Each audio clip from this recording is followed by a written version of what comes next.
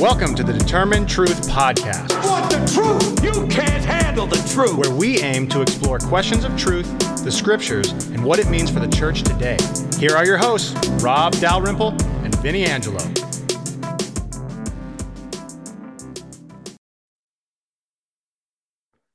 We want to welcome everyone tonight as we're continuing our study of the book of Genesis, and we are in Genesis chapters 6, 7, 8, and 9. And we have already read the text. So those who are with us live on the Zoom call, we just spent the last 10 minutes or so reading the text. And if you're listening online, maybe you stop the recording and just read Genesis 6, 7, 8, and 9, maybe start in Genesis chapter 6, verse 9, and then read all the way through chapter 9. So we just read the text. So now the question is, we have the notes, we can go through them. But what questions do you have? What observations do you have? What did you see? Anything you noticed or anything you want to point out? Or I thought it interesting that when he set out the dove that found no resting place, returned to the ark, but only 7 days later she found an olive leaf. That's some fast-growing olives. Somebody else? I didn't take the time to count them, and I wish I had. I wish I'd read the prior and really noted the consistencies. But there were multiple sevens throughout the whole reading. Yes. Yeah. And even sometimes, by the way, Anthony, I think in one place it says 17, but in the Hebrew it says 10 and 7. 10-7. Yeah, so it's very explicit. And in fact, I think one of the references to rest was 10 and 7. Obviously, and God rested on the seventh day. Yep. So the numbers are not haphazard. They're very intentional and very significant. And I think if we had time to go through it all, we'd find some biblical scholars that have done all the work and say, well, look at all this stuff. It's crazy how often. So yeah, very good. And obviously you guys probably noticed the be fruitful and multiply, and that language, of course, of Genesis chapter 1, that continued to go along. Noah would be a new Adam then. So if you look at Genesis 9, verse 7, as for you, be fruitful and multiply and populate the earth abundantly and multiply on it. That's a new commission to Noah to be the new Adam. You may not know this, but the only time the word ark is used in the biblical text is twice, once in this account and one. Anybody know the second occurrence of the word ark? No, it's the boat that Moses' mom made for him. It's actually called an ark. It's called an ark, and it's the same word. And in fact, in both cases, they're covered with pitch. And it's the same Hebrew word. There's no question that Moses being preserved through the boat and the river is paralleling Noah. So that's very actually, that's a little Exodus insight there. Let's go to the end and discuss the last section, which on my notes, it's chapter 9, 18 through 29. And look at that, because there's a couple things that are interesting there. So did anybody notice that something else that describes Noah as an Adam-like person, as an Adam-like character? Well, I have a question around that section because, so I don't know whether this is what you mean, but I'm noticing Noah, he drank wine, which is fruit, and then he was naked. Yes.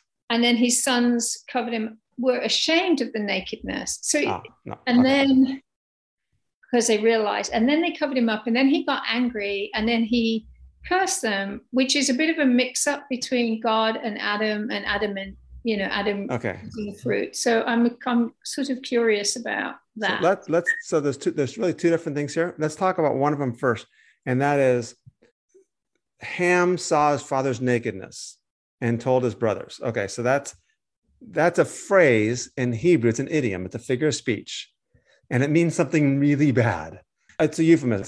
So to cover a person's nakedness means to have sex with their wife. Oh. Okay.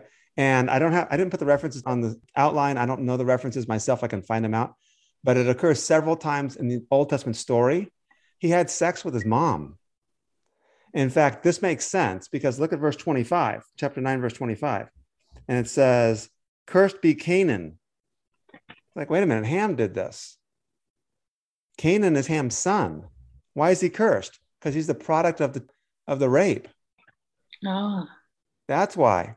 And of course, if you're an Israelite and you're reading the story, one of the functions of the story is it's explaining the origin of the Canaanites.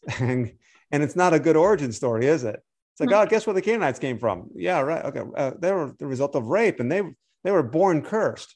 So it's kind of one of those narratives of as we go into the promised land and take over this promised land, just be reminded of who the Canaanites really are. I think that's probably a theme, a polemic that the author's actually making. But I was actually, I'm like, oh, there's so much sense. I don't know why I never was taught that for 20 years of Sunday school classes and 30 years of teaching, whatever. Obviously, I'm not an Old Testament guy.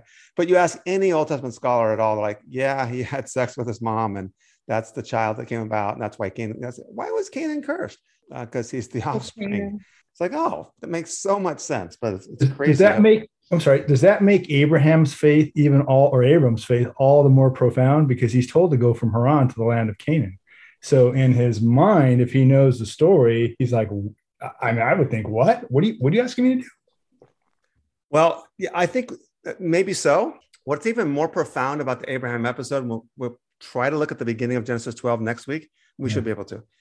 Is because that's like Genesis 12, 1-3 is the key to the entire biblical story. So that's what happened. That's like your thesis statement in the entire Bible is Genesis 12, 1, 2, and 3. What's more significant in my mind, actually, I think, Anthony, is the fact that he's called to leave his family and his land. And that doesn't happen. You don't leave ancestral land, which he'd already left, and you don't leave your family. I mean, that's everything. Honor your father and mother means to care for them when they get old. And by the way, there's dispute whether Abraham waited for his father to die or whether Abraham didn't wait for his father to die. But I think that's even more profound. And so yeah, maybe if you add and by the way, and go here, you're like, I'm not sure I want to go there. But I think it's the leaving of all that. So, okay, that's the first thing there. And let's go back to what Helen's initial point. Did anybody notice anything else about what Helen was picking up on in chapter 9, 18 through 29? The Noah story kind of parallels, reminiscent of creation. Noah being a farmer, is that one of the connections? Yeah. Creation. Adam and Eve they were gardening.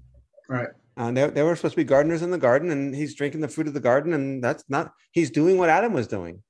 And then he got drunk. And guess what? Did you notice, by the way, that after the flood was over, it's like, well, I'm never going to flood the world again. This is chapter 9, verse. Is it 8:21? The inclination of the heart. There you go. Is evil from childhood, which was kind of, saddened me to read that. I was like, really? Right? Well, that's why God flooded the world, though, right? In chapter 6. Was because, guess what? Chapter 6, verse 5. And it says, the Lord saw the wickedness of man was great upon the earth, and that every intent of the thoughts of the heart was only evil continually. So I was like, well, I'm going to go ahead and flood the world then. And then the flood ends, and he's like, well, guess what? Every thought of man's heart is only evil continually. Like, oh, well, guess that didn't work. And that's kind of where we're at in the biblical story. And that is, the author wants us to see that. He wants us to go, okay, well, it wasn't going to be Cain and Abel. That didn't work. And then Seth came along. We thought, good hopes there. Okay, that didn't work. And then Noah was like this righteous man. It's got to be Noah. He's got to be the seed of the woman. The whole story is, who is the seed of the woman that's going to be victorious over the seed of the serpent? Oh, it's not Noah either. And ultimately, it's Abraham.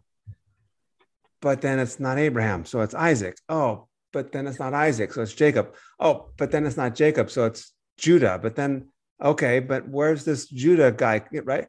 Oh, maybe it's David. Maybe we read the Solomon story a number of weeks back. Oh, it's Solomon. He asked for wisdom. He got it right. And then what did he do with his wisdom? Not the right thing. And horses and chariots. So we're like, okay, it ultimately is pointing us to Jesus. So I think the author wants us to see, the flood actually didn't really completely work, so to speak. Any other thoughts or questions there? Yeah. So, Abraham. Well, so here's the deal. Let's go back to beginning of 7. Another illustration of Adam and Noah, the parallel between Adam and Noah, is that all the animals come to Noah, just like they came to Adam. Adam named all the animals. Now with Noah, all the animals come to him and they got on the ark. And the ark is like a mini Eden because all the animals are coming to him. And this is where protection and preservation. Outside of Eden is death and destruction. Outside of the ark is the flood and chaos. Right? Remember, so if you go back to Genesis chapter 1, verse 2, there was chaos, the Tehom, the deep, and that's the bad. And yet inside the ark is life and preservation and safety and peace. But look what it says in chapter 7. It says, take with you every clean animal by sevens. He doesn't just take 2 of every kind. The clean ones, you're like, well, when did he know about the sacrificial system? Because as far as we know, there is no sacrifice. I mean, the sacrificial system's Moses. We're a long ways away from a sacrificial system. But the purpose of taking the 7 and the clean is to sacrifice them. So it could be that he had some doves to spare, because they were definitely sacrificial animals. So, and as a New Testament guy, I could probably be reading this into the Old Testament, and it might not be there. But in the New Testament, the doves were for the poor because they couldn't afford them. And so, and doves and pigeons are related quite a bit, a dove. So I don't know if that's the case here, that the dove are part of the 7s because they took extra of them. And so he had some to spare. So I don't care if you go out and don't come back. It's no big deal. I got others that can still mate and repopulate there. If you're thinking that way, that's what's going on. So anything else? Well, you could have sacrificed those doves a couple years later because he needed wine, and that's going to take a couple of years. Yeah, that's true too. Yeah, that's true too. Which is, again, I think we're pressing the story too much if we're trying to take the facts as like factual story. I think there's facts around the story, surrounding the story, but I'm not sure the details are necessarily doing that. So let's go. They also had to survive. They had to eat while they were on the ark, right? Yeah. So. Yeah, and they took all the food on the ark, right? So. Mm-hmm. Hey everyone, thanks again for listening to the podcast. We really appreciate it, and hopefully it's blessing you. Hey, do us a favor. If this is something that you are digging, if it's helping you, if it's encouraging you, take a second just to like it, give it a review, give it 5 stars if you think it's 5-star worthy. Share it with your friends. And we just want to get this out to more people. This isn't something that we're in for the bucks, but it's something that we want to encourage and equip people with. So do that, help us out, and now we'll get back to the podcast.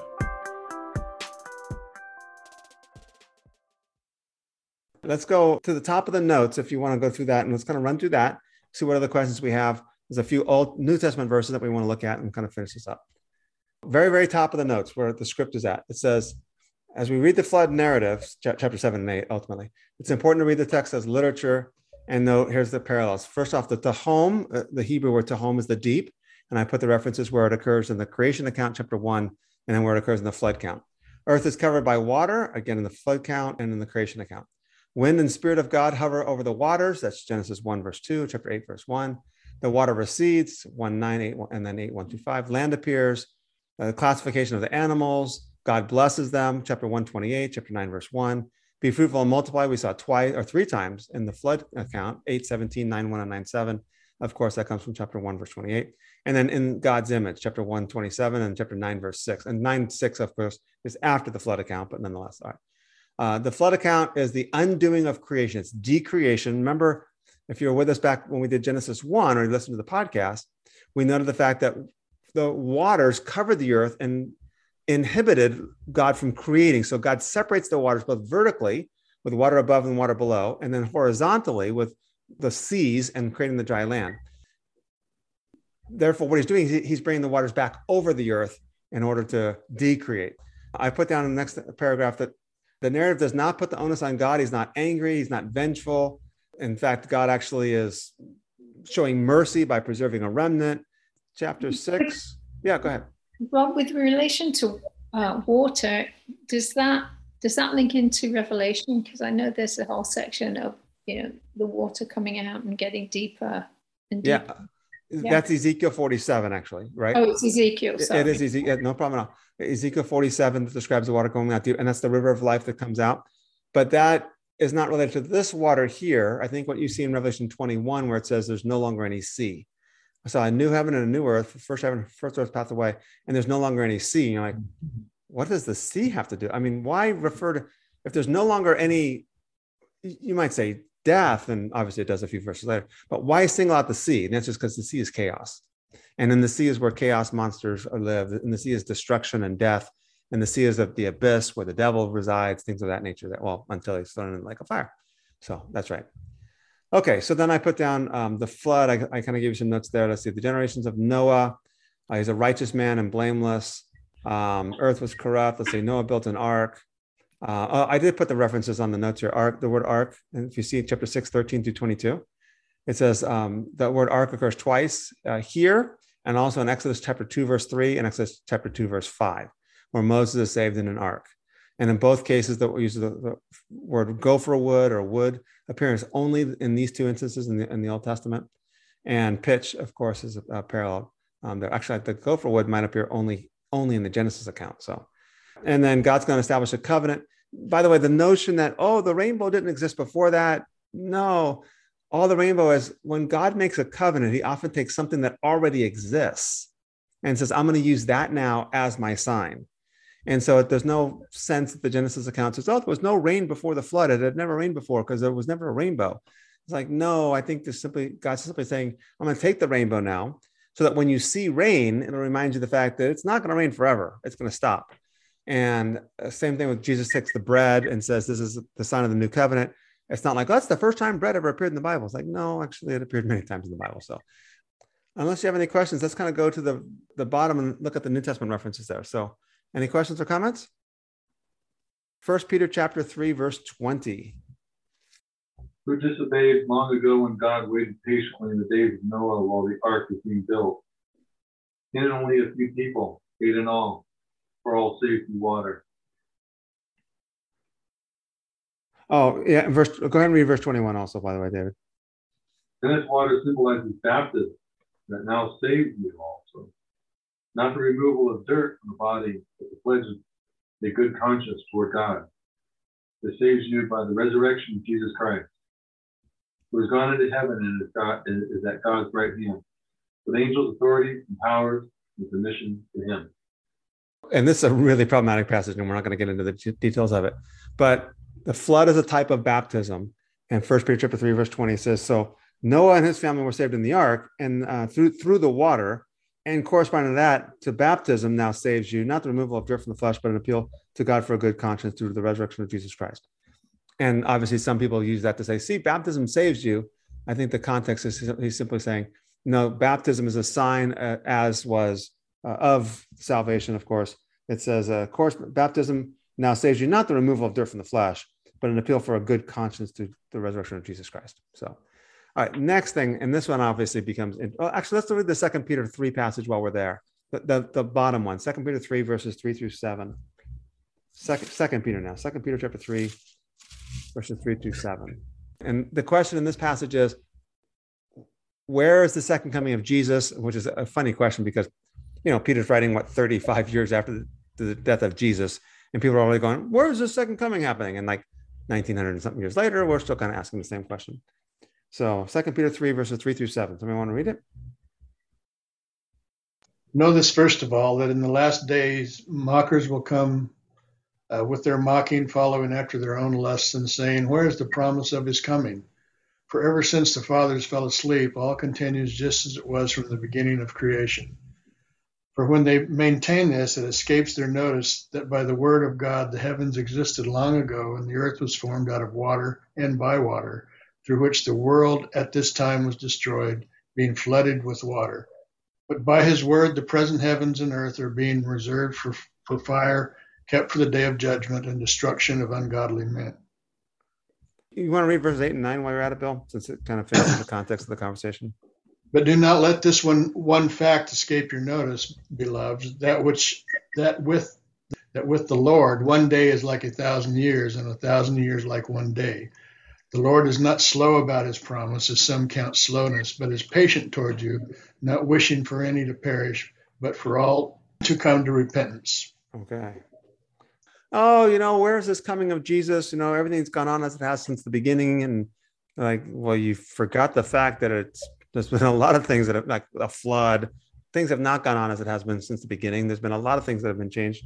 And the reality is God is not slow in keeping his promises. All right, let's go to Matthew 20. This, believe it or not, is a rapture passage. People who believe in the rapture, they go, oh, look at Matthew says. It's like, this is the opposite of a rapture. So which verse? Let's go to Matthew 24, 37 through 41. For as the days of Noah were, so will be the coming of the Son of Man. For as in those days before the flood, they were eating and drinking, marrying and giving in marriage, until the day Noah entered the ark. And they knew nothing until the flood came and swept them all away. So too will be the coming of the Son of Man. Then 2 will be in the field, 1 will be taken and 1 will be left. 2 women will be grinding meal together, 1 will be taken and 1 will be left. The context here is simply saying, look, the coming of Christ, the second coming of Christ, will be just like it was in the time of Noah, meaning they were surprised. They were not expecting it, which, this end time speculation goes, oh, we have all these clues as to when Jesus is going to return. And the answer is, well, we know this. The non-believers have no clue. They're marrying and giving in marriage until the day Noah entered the ark, and like, what are you guys going on that for? It's going to rain. What? No, you got to be kidding me. And then the flood comes and destroys them. So in the same way, and Paul uses language like this in Thessalonians also, that people will go on marrying, giving in marriage, doing all these things, totally ignorant of the fact that judgment's coming upon them. And then guess what happens? Well, then God comes in judgment. And the comparison, 2 will be in the field, 1 will be taken, 1 will be left. 2 women will be grinding at the mill, 1 will be taken, 1 will be left. The person that's taken is the person who's taken in judgment. The person who's left is Noah. The person who's left is the righteous one. So this idea that, this is a rapture passage. See, someday God's going to come rapture people away. 2 people standing in the field. One will be taken, the other one will be left. Like, you don't want to be taken. you want to be left. So it's like, I can't wait till the Lord raptures me out of the way. It's like, no, if you're raptured here, you're raptured for judgment, because it's the ones who were carried away in the flood. So really ironic. It's just crazy that anyone can use this as a rapture passage when the parallel is, they were all taken in Noah's day. And the ones who were taken was everyone else besides Noah. And they were taken in judgment. So can I ask you, Rob, there was another passage that said, with the flood, in Noah's time, it was water, but the next time it will be fire. So what, can you expand on that a little bit? That's 2 Peter 3. So if we just would have kept reading a few more verses, I think it's 8 and 9. I think we read, or maybe 10. Fire is just judgment. It's just purifying judgment. It's all it is. So this is the passage that says, 2 Peter 3, verse 10. The day of the Lord will come like a thief, in which the heavens will pass away with a roar, and the elements will be destroyed with intense heat, and the earth and its work will be burned up. And then it goes on to verse 12, looking for and hastening the coming of our God, on account of which the heavens will be destroyed by burning, and the elements will melt with intense heat. So it's like, see, and what people do is they say, one time God destroyed the world by flood, now he's going to destroy the world by fire. And that leads to this idea that you don't need to worry about creation care or the trees or the animals, because God's just going to burn this whole thing up. And all that's been referred to there is the refining fire mentality, the idea of fire is purifying. It can be destructive. It can annihilate things, but fire is purifying. And so it burns away the impurities, but it leaves the purities, right? So if you take gold to an intense heat, all the other things melt away, and then the only thing that's left is the gold. It's not saying that the world's going to be like burned up and melted away. It's the impurities are going to be destroyed. And I think when you see Revelation 21, actually, let's look at it now since I keep referring to it. Go ahead, Helen. Does that feed into also 1 will be taken and 1 will be left? Because the one that's taken it's burnt. They're sort of, I know it's I'm saying metaphorically, and I'm not saying they're going to stand there and just be burnt away, but is that what that means with the purification? 1 will be taken because their impurities will be burnt away, but the other person who's more, I guess, I don't want to say more pure, because I know what you mean. We're all not found pure by the Lord. Mm-hmm. Right. I've never thought of putting those 2 verses together. Perhaps you can say that. I'm not sure that I would put them together, though. It's just 2 different references to judgment, and I'm not sure that they were meant to be read together, but I guess you can. So I don't know. All right, Revelation 21. Yeah, go ahead. Could you put Acts 2 together with that as light of the world? God is using us through the Holy Spirit through us. That in essence, we're purifying the world, not of our own flesh, but of the Holy Spirit. Yeah, but I wouldn't combine that with 2 Peter 3, though, right? Because 2 Peter 3 is like the final judgment. That's all. It's just so, yeah. Correct. Yeah. Right. Yeah. All right. So Revelation 21, and it says in verse 1, it says, I saw a new heaven and a new earth, for the first heaven and the first earth passed away. Now, log on to that word passed away, or 2 words, depending on your translation. And there's no longer any sea. right, now skip down to verse 4. He shall wipe away every tear from their eyes. There shall no longer be any death. There shall no longer be any mourning or crying or pain. The first things have passed away. Verse 4 tells you what passed away.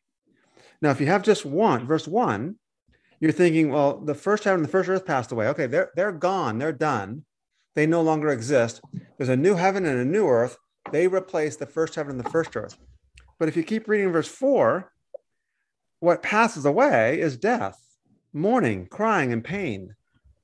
So you read the two verses in light of one another, saying, oh, it's the impurities, the corruption, the finiteness of the creation that passes away, not earth. In fact, the whole idea is that heaven comes down to the earth and the earth is restored, purified, glorified, perfected. How's that? And that's what's happening there. It's not this annihilation of heaven and earth. You have this logical, like, if God destroys heaven and earth and then creates a new one, where are we in the meantime? It's like, that conundrum I don't think is meant to be answered, because I just think it's just meant to show the silliness of saying one's wiped away and then the other one comes. Well, does the other one come first? And okay, hey, you guys go there while I blow this one up. Or does he blow this one up? And like, what happens to us? I just think the silliness of the question just shows you that the idea is silly. So I think what's happening then is sin, death, crying, pain, mourning, those things is actually what passes away. We finished up a little earlier, but that's okay. Any questions or comments or thoughts? Without getting too in depth with the eschatology, which I know you're going to do the book of Revelation after Labor Day, but isn't there at least one period where Satan gets to do his thing on the earth and us believers are not present on the earth? Isn't there at least one point at A to B where that occurs? No. The reason why I would say that is God does his work through his people.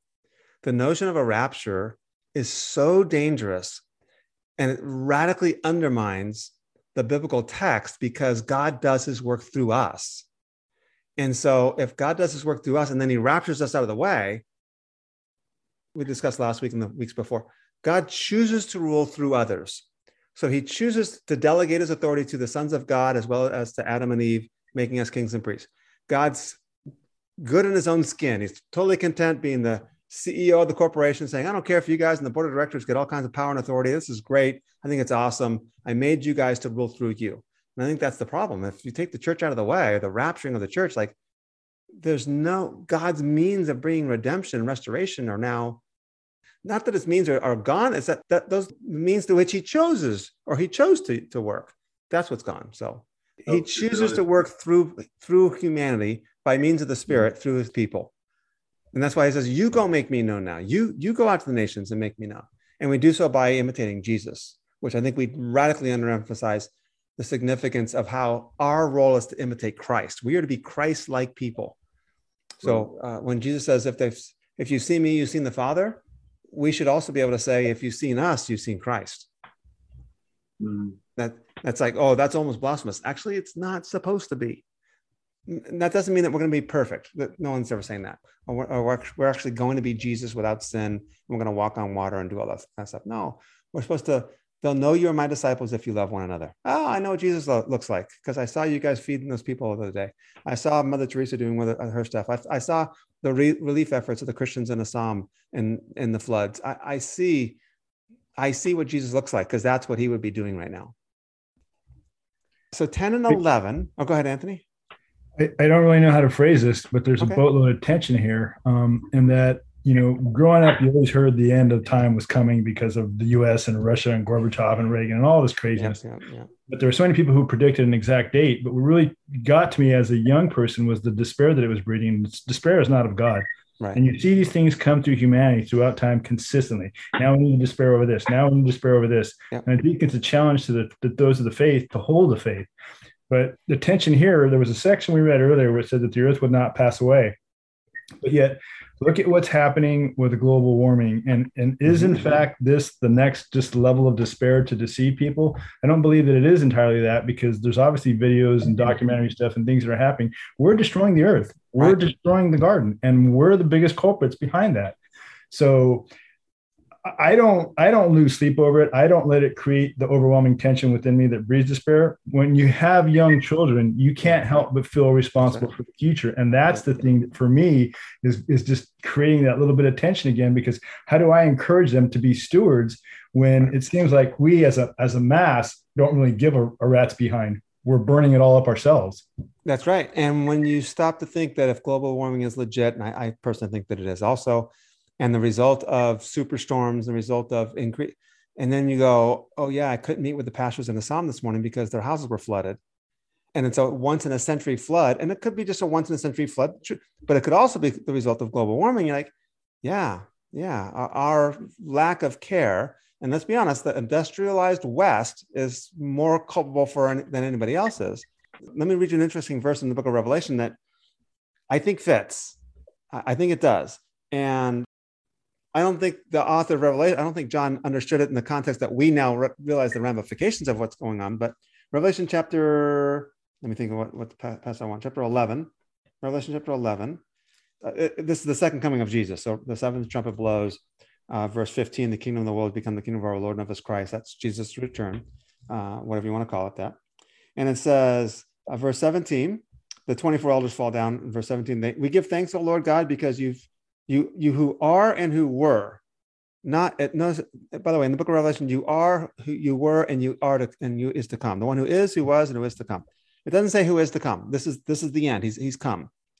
And it says, you've taken your great power and you've begun to reign.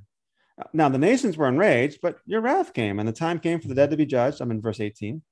And to give your reward to your bondservants, the prophets, and to the saints, and to those who fear your name, the small and the great. And to destroy those who destroy the earth.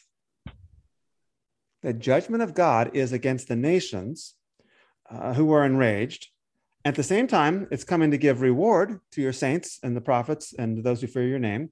And he's also coming to destroy those who destroy the earth. And I think that's what you see in Genesis. And that is that God brings the flood because you guys are destroying my creation, and I'm not going to let you do it any longer. And then obviously Noah gets off the boat and gets drunk and everything else. It doesn't get any better. But I do think I wouldn't read modern day science and what we understand from global warming and everything else and go, that's it. But I think that is legit. And that is the ones who are destroying the earth are the ones who are recklessly knocking down trees in the Amazon. I think the ones who are recklessly, carelessly, I mean, how many, I don't know the number, but it's like crazy. How many species of animals go extinct daily? It's like, wow. And then you go back to Genesis, like, yeah, we're called to care for the creation. I think it is fitting. And I do think we need to grieve. Now, I do also think of like, okay, well, if we read the news well, then it sounds like there's not a lot of time left for mankind on the earth.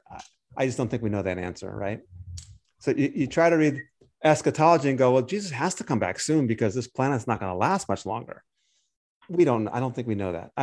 I think the idea of the Paris Accords and things like that is let's see if we can't stop this and reverse this quickly and see what we can do. But I think we are leaving our kids and grandkids a really bad place. So, and I think we're responsible. I think we need to face that. So, yep. All right. That's a fun thought for the day. So, but a good thought.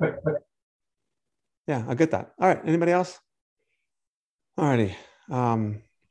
Karunakar was going to come on, but he probably, wherever he is in Hyderabad, he probably doesn't have access to the internet because he wanted to come on and have us pray for him while he was there. And, but he obviously didn't make it. Marcus is obviously not here, caring for the pastors there, and continue to pray for Chris and his family as they grieve the loss of his mother. Continue to pray for the family that Dave knows about. And what have you. We'll do one more week. Just so you know, by the way, Genesis 10 and 11 is a genealogy, but there's a Tower of Babel episode in there. And we'll look at that. And then we'll look at chapter 12, 1, 2, and 3 for the call of Abraham, or Abram as he's called there, because that's the thesis statement in the entire biblical story. And then we'll take a few weeks off. I'm thinking at least 2 weeks off. And we'll pick it back up mid of July. I'll get obviously email and everything else, and maybe do a video, mail it everybody know, and we'll do Genesis 12 through 50, kind of a sweeping overview, and then we'll do the book of Revelation after Labor Day. Thank you for listening to today's podcast. Please subscribe to and like our podcast. You can follow Rob's blog at determinedtruth.com or purchase his books on amazon.com. See you next time.